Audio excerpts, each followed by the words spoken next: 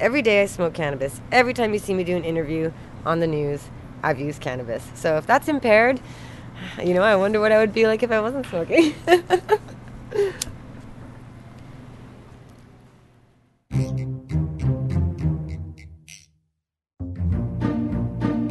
That's Jodie Emery, a.k.a. Canada's Princess of Pot. You may have heard of her husband, too, Mark Emery, also known as Mr. Spliff or the Marijuana Messiah. Together, they've become Canada's cannabis crusaders, leading the charge on legalization. And handcuffs have been a big part of the journey. Hi, how are you? Bringing on the text. Yes, okay, yeah. Thanks for doing this with us. Hey, of course. All right, let's go for a walk. I'm City News reporter Shauna Hunt, and on this episode of the Legal Podcast, I meet up with Jodie in Toronto's marijuana mecca. She sparks a joint as we take a walk through Kensington Market. Right. Where do we want to do this? I mean, obviously we got to follow the rules. There is. You go find a little corner with a bench, if there's one. Right, let's do that. Yeah, I don't know why. You're right. Kensington Market is a little neighborhood full of one-way streets and colorful alleyways. This is a place where stoners have always been free to roam. Jodie's Joint is a very fitting name for her coffee shop. Along with brew and beans, she's hoping one day a wide variety of cannabis strains will also be on the menu. But it's unlikely she'll legally be allowed to sell weed anytime soon. Jodie has one heck of a rap sheet. I feel a little aggrieved. So how many grams are in this joint that you rolled, just out of curiosity? My joints are under a gram. It's about 0.75, so to some people it's a little bigger than what they would smoke, but it's not a full gram joint. Would you smoke that whole joint? No. I mean, if I was planning to really relax, I'd smoke a whole joint. But typically what I do is I smoke half of it, and then I carry around what's called a doob tube, and you just put out your joint. So you can butt it out and put it in keep there. it safe smell-proof, for later? Tuck it away with Smell your lighter. proof. Yeah, so it's in your pocket. It doesn't stink like a dirty roach. Yeah, it's great. Now, I have to ask, you are known as Canada's Princess of Pot. Just how do you feel about that nickname? Well, Mark Emery started his activism almost 25 years ago for cannabis, and CNN called him the Prince of Pot in 1997, so long before I was an activist. And that name, he just ran with it, and other media started calling him that. So when I married him in 2006, I was just automatically called the Princess of Pot. But I used to love Star Wars, the original trilogy only. And Princess Leia, totally an inspiration. Tough chick, won't take any nonsense. Harrison Ford, Han Solo, Sure. So I love it. I'll own it. Princess Leia, Princess Jodie, sure. Okay, sure. And you have owned it over all this time. I do want to talk a little bit about Mark, because you and Mark have become Canada's sort of poster couple or power couple when it comes to pot activism. And Mark actually spent time in a federal prison for selling, what was it, seeds? Yeah, and specifically it was for financing legalization. So another seed seller in Canada who had vehicles and cars and gold and all sorts of stuff, he got 2 years probation in Canada. Mark Emery, who gave away millions, as documented by federal documents you can find online, I tweet them all the time, he gave millions of dollars to political parties, activist groups, court challenges, ballot initiatives. He changed the laws and changed the world with respect to pot from 1994 onward. The U.S. government said that arresting Mark Emery on July 29, 2005 was meant as a significant blow to the legalization movement, that he was the leader of a legalization movement, that he had been financing political groups active in the U.S. and beyond, and this is why they got him. So that was straight up political. That's why it took years to get through the court process to get him out of Canada, because he never even went to the U.S. He took a 5-year plea deal instead of facing 30 years to life. And that's what happens in our criminal justice system in Canada and the U.S. They hit you with really big charges for conspiracy. And that's what I got with the cannabis culture franchises we opened up recently. And they offer you a better deal. So it's like, do you want to go to jail or not? And Mark took 5 years as a plea instead of life. So back then, though, Mark, like you said, he spent 5 years in a U.S. prison. And that didn't slow you down. That didn't muzzle you. No, I had to step up. You stood by him and continued on. Well, I moved to Vancouver in 2004, and Mark had Cannabis Culture magazine going on. It'll be 25 years old next April, in fact. He started this magazine, and he was having trouble with it at that time, and I remember criticizing it. I was an editor. I wanted to be a broadcast journalism student when I moved to Vancouver. And so I wrote a list of what you could do to improve the magazine and what you could take out of it. And he told me one morning, well, I fired everybody. I hired you now as the assistant editor. I'm going to edit, and we're going to create a whole new magazine. So we started Cannabis Culture as a print edition. It was incredible. We didn't have any templates. Every page was a work of art. Then we had the DEA raid come months later, and he was suddenly facing serious time. And he said, Jodie, I want you to be in charge of the head shop that we had and the magazine. And then his seed business ended, and we started a vapor lounge. So you had to continue on with the legacy. Yeah, and I ran for office. The hard time. Yeah, ran for office with the BC Marijuana Party twice, with the BC Green Party twice. I was the policing and crime critic, and then I sought a Liberal nomination. I testified to the Washington State Legislature. I campaigned. I marched in the streets. I did so much work. Right. Okay. So Mark gets out of jail, and shortly after, this is where the chain of cannabis culture dispensaries open up across the country. Just take me back to that time. At the height, how many were operating? I know for sure there was one here in Toronto. Well, when Mark got out in the middle of 2014, I was in the middle of my Liberal nomination campaign, and I was kind of the de facto pot spokesperson for the party on the legalization issue.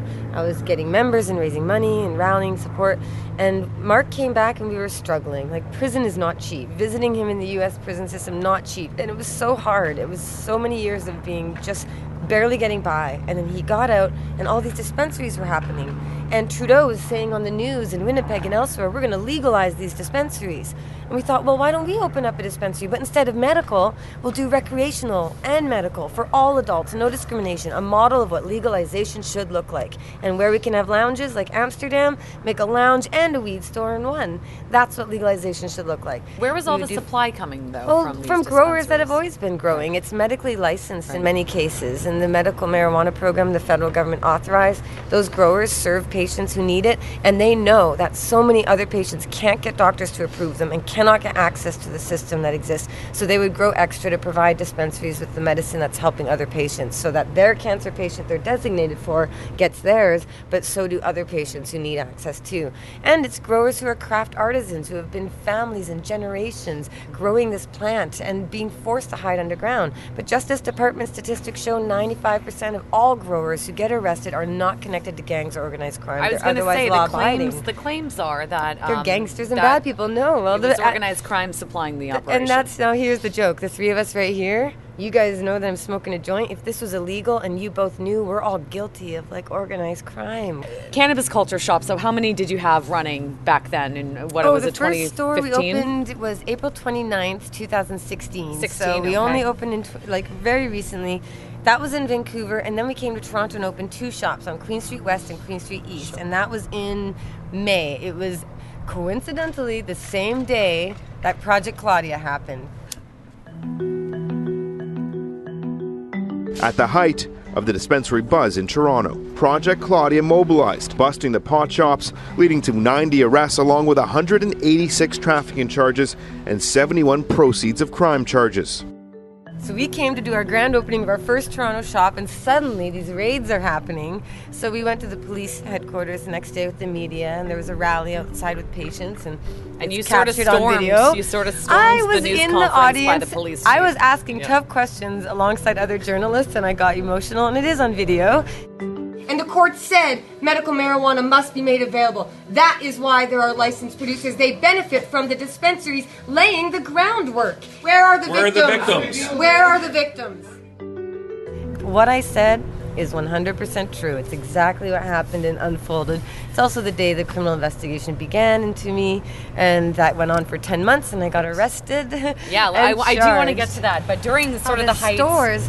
So the franchise model rolled out so fast, but even though the documents say we got money for each franchise opening, we didn't. We, just before getting arrested, like the day before, we finalized our franchise document of what we wanted to ask, because I had over 300 emails across this country begging to do business and open a shop. Mm-hmm. So we're like, we need to reply. We made up a document with lawyers, and we asked for a certain amount of money.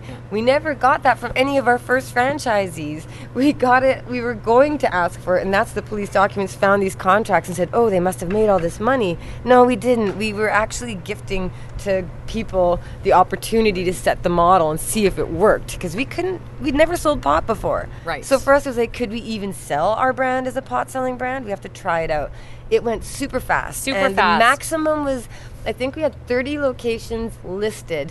but more than half never even opened or got shut down the next day, including the 5 in Montreal. During this time, though, you guys were making a fortune. I remember Mark showing City News Mark's some store was tax amazing. receipts. Mark Emery, since his early activism in London, Ontario, is a money-making genius. Right. But I was the owner of Cannabis Culture. Mark was a franchisee. I see. He didn't even organize the whole thing. I did. I'd been the owner for like 8-9 years of the company. He was a franchisee with an incredible shop. He did it his own way, as he always does, and he gave tons of money away because that's what he does. I was going to say, I remember after the raids happened on Cannabis Culture, Mark showed us tax receipts, hundreds of thousands of dollars in taxes that was paid to the federal government. Yeah. Now, my question is, was that strategy to try and keep the government off your tail? To demonstrate, hey, we want to be legal. We're paying everything legally. Right. We're open. We're above board. You can come find us. You can call us up, check us out. You're just trying to show them that you're a legit business and a responsible business owner? Look at the jobs we can create. Look at the money we can create. Look at the economic opportunities we're creating for so many people, the employees and for the customers.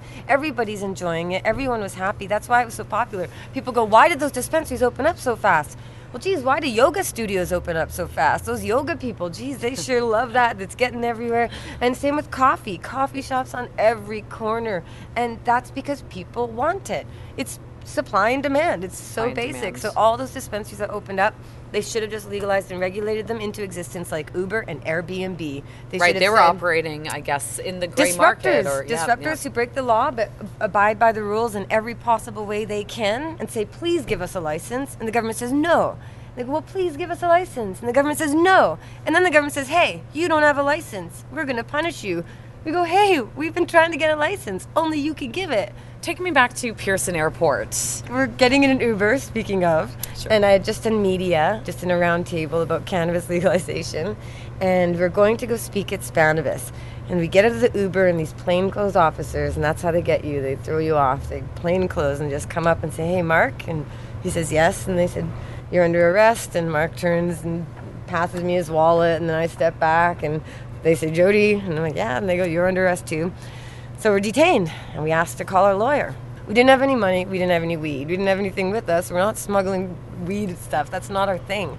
Smugglers. At this point, did you know or no, I had no idea. That like all of your shops had been raided across the country? No, they hadn't been. That's the thing. Yeah. And they got you first, and that's why they refused to let us call our lawyers, because when we got taken into custody that night, and I got strip searched the first time, and then we finally got our lawyer. We got up into court the next morning, and they arrested our co-accused in court at that time, so we were not able to get our bail hearing. They arrested our co-accused in the courthouse, and that was all unfolding on live TV. I was standing there when officers walked into the courthouse and they arrested some of your store managers and associates and just marched them out in handcuffs. And then the judge that was assigned to our case said that he was having a heart attack and needed to leave, so there's video of him leaving on a stretcher because I don't think anyone wanted to handle our case.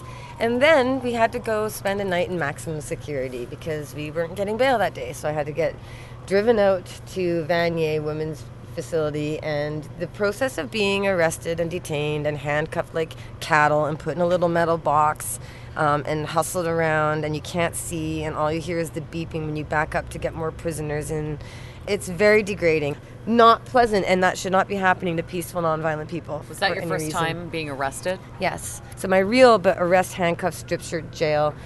I spend that night. We go to court the next morning, and all day it takes to get out.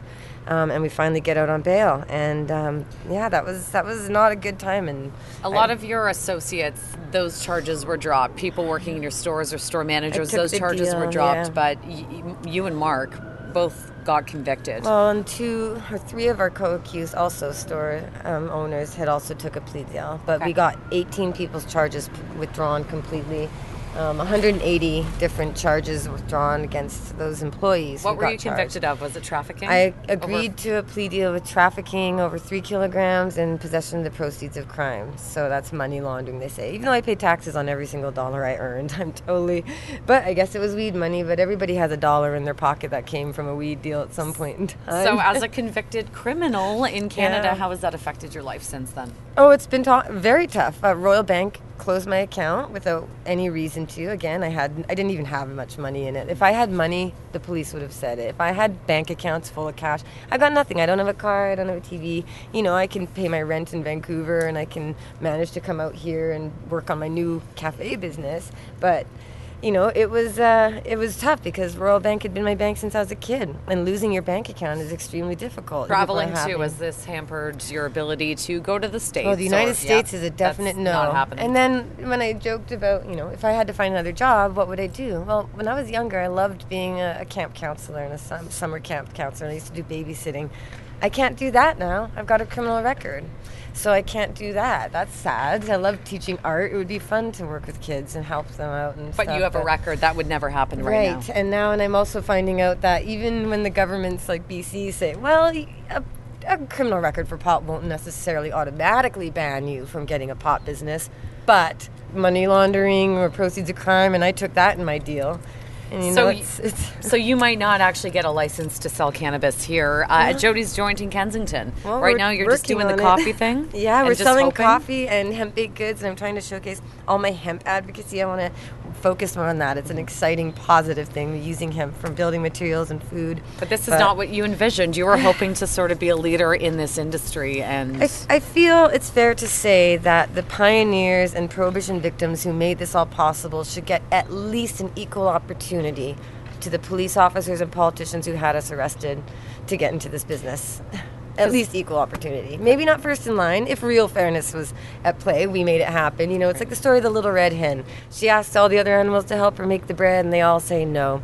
And then she finishes making the bread after all the hard work of harvesting and doing it, and they all say, can we have some? And she says no to them, and she feeds it to her kids. But in our version, when we make the bread and do all the work and baked it, the other animals say, hey, you're not allowed any of it, get out of here, and then they get the bread. And that makes me a little bit sad, because that's just not quite fair. But I don't know, we're working on fixing the unfairness. That's my next campaign and activism. Well, I did want to get into that. Right now, thousands and thousands of Canadians are sitting on pot possession charges, possession convictions. And the government on legalization day announced pardons for those who are convicted of possessions 30 grams or less. It's symbolic. It's nothing but words. Okay. It's even the advocates of cannabis amnesty, the campaign working for this, say that doesn't do anything. It's still a record. It can be released again. It shows up on things. We need expungement. We need to recognize that cannabis should never have been a crime in the first place. Completely wiped clean is what you are going to be fighting for Absolutely. now. First step is easy to argue for possession, because Canadians all know somebody who has that. And it's an easy, compassionate sell, and it's most of the records. But we need to start talking about what other U.S. jurisdictions are talking about, saying that if you sold cannabis in a consensual, peaceful transaction and nobody was hurt and there was no violence or force, that should not have been a crime either. And so we have to start with at least trafficking under 3 kilograms, because that includes bud tenders at dispensaries.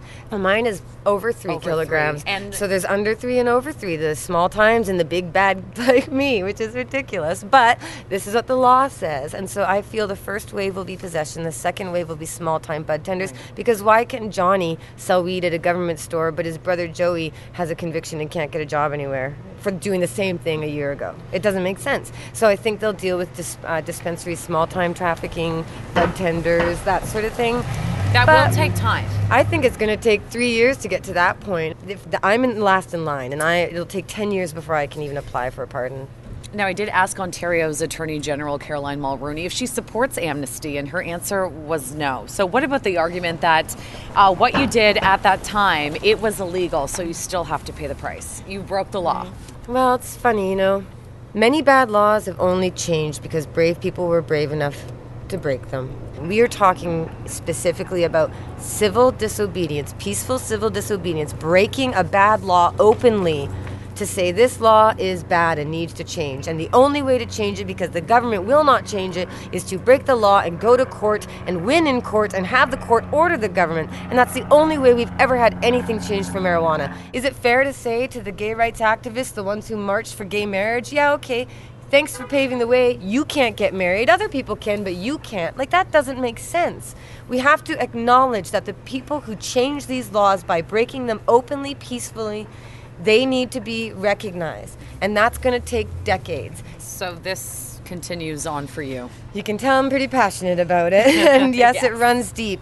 It's like the wall of cannabis prohibition is falling, and one big chunk just fell down. There's still a lot more standing. There are still barriers. There are still restrictions. There are still a lot of problems. We just got to keep kicking.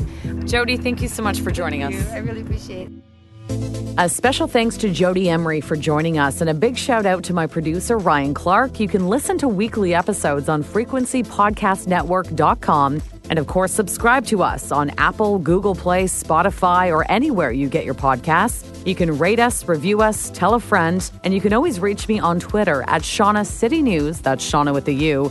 And hey, I may know an awful lot about weed, but hashtag, I'm not a pothead. Talk soon.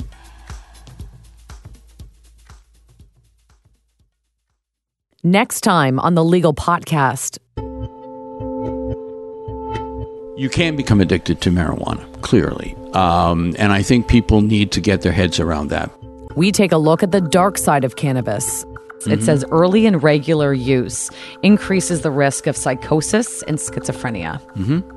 That's true.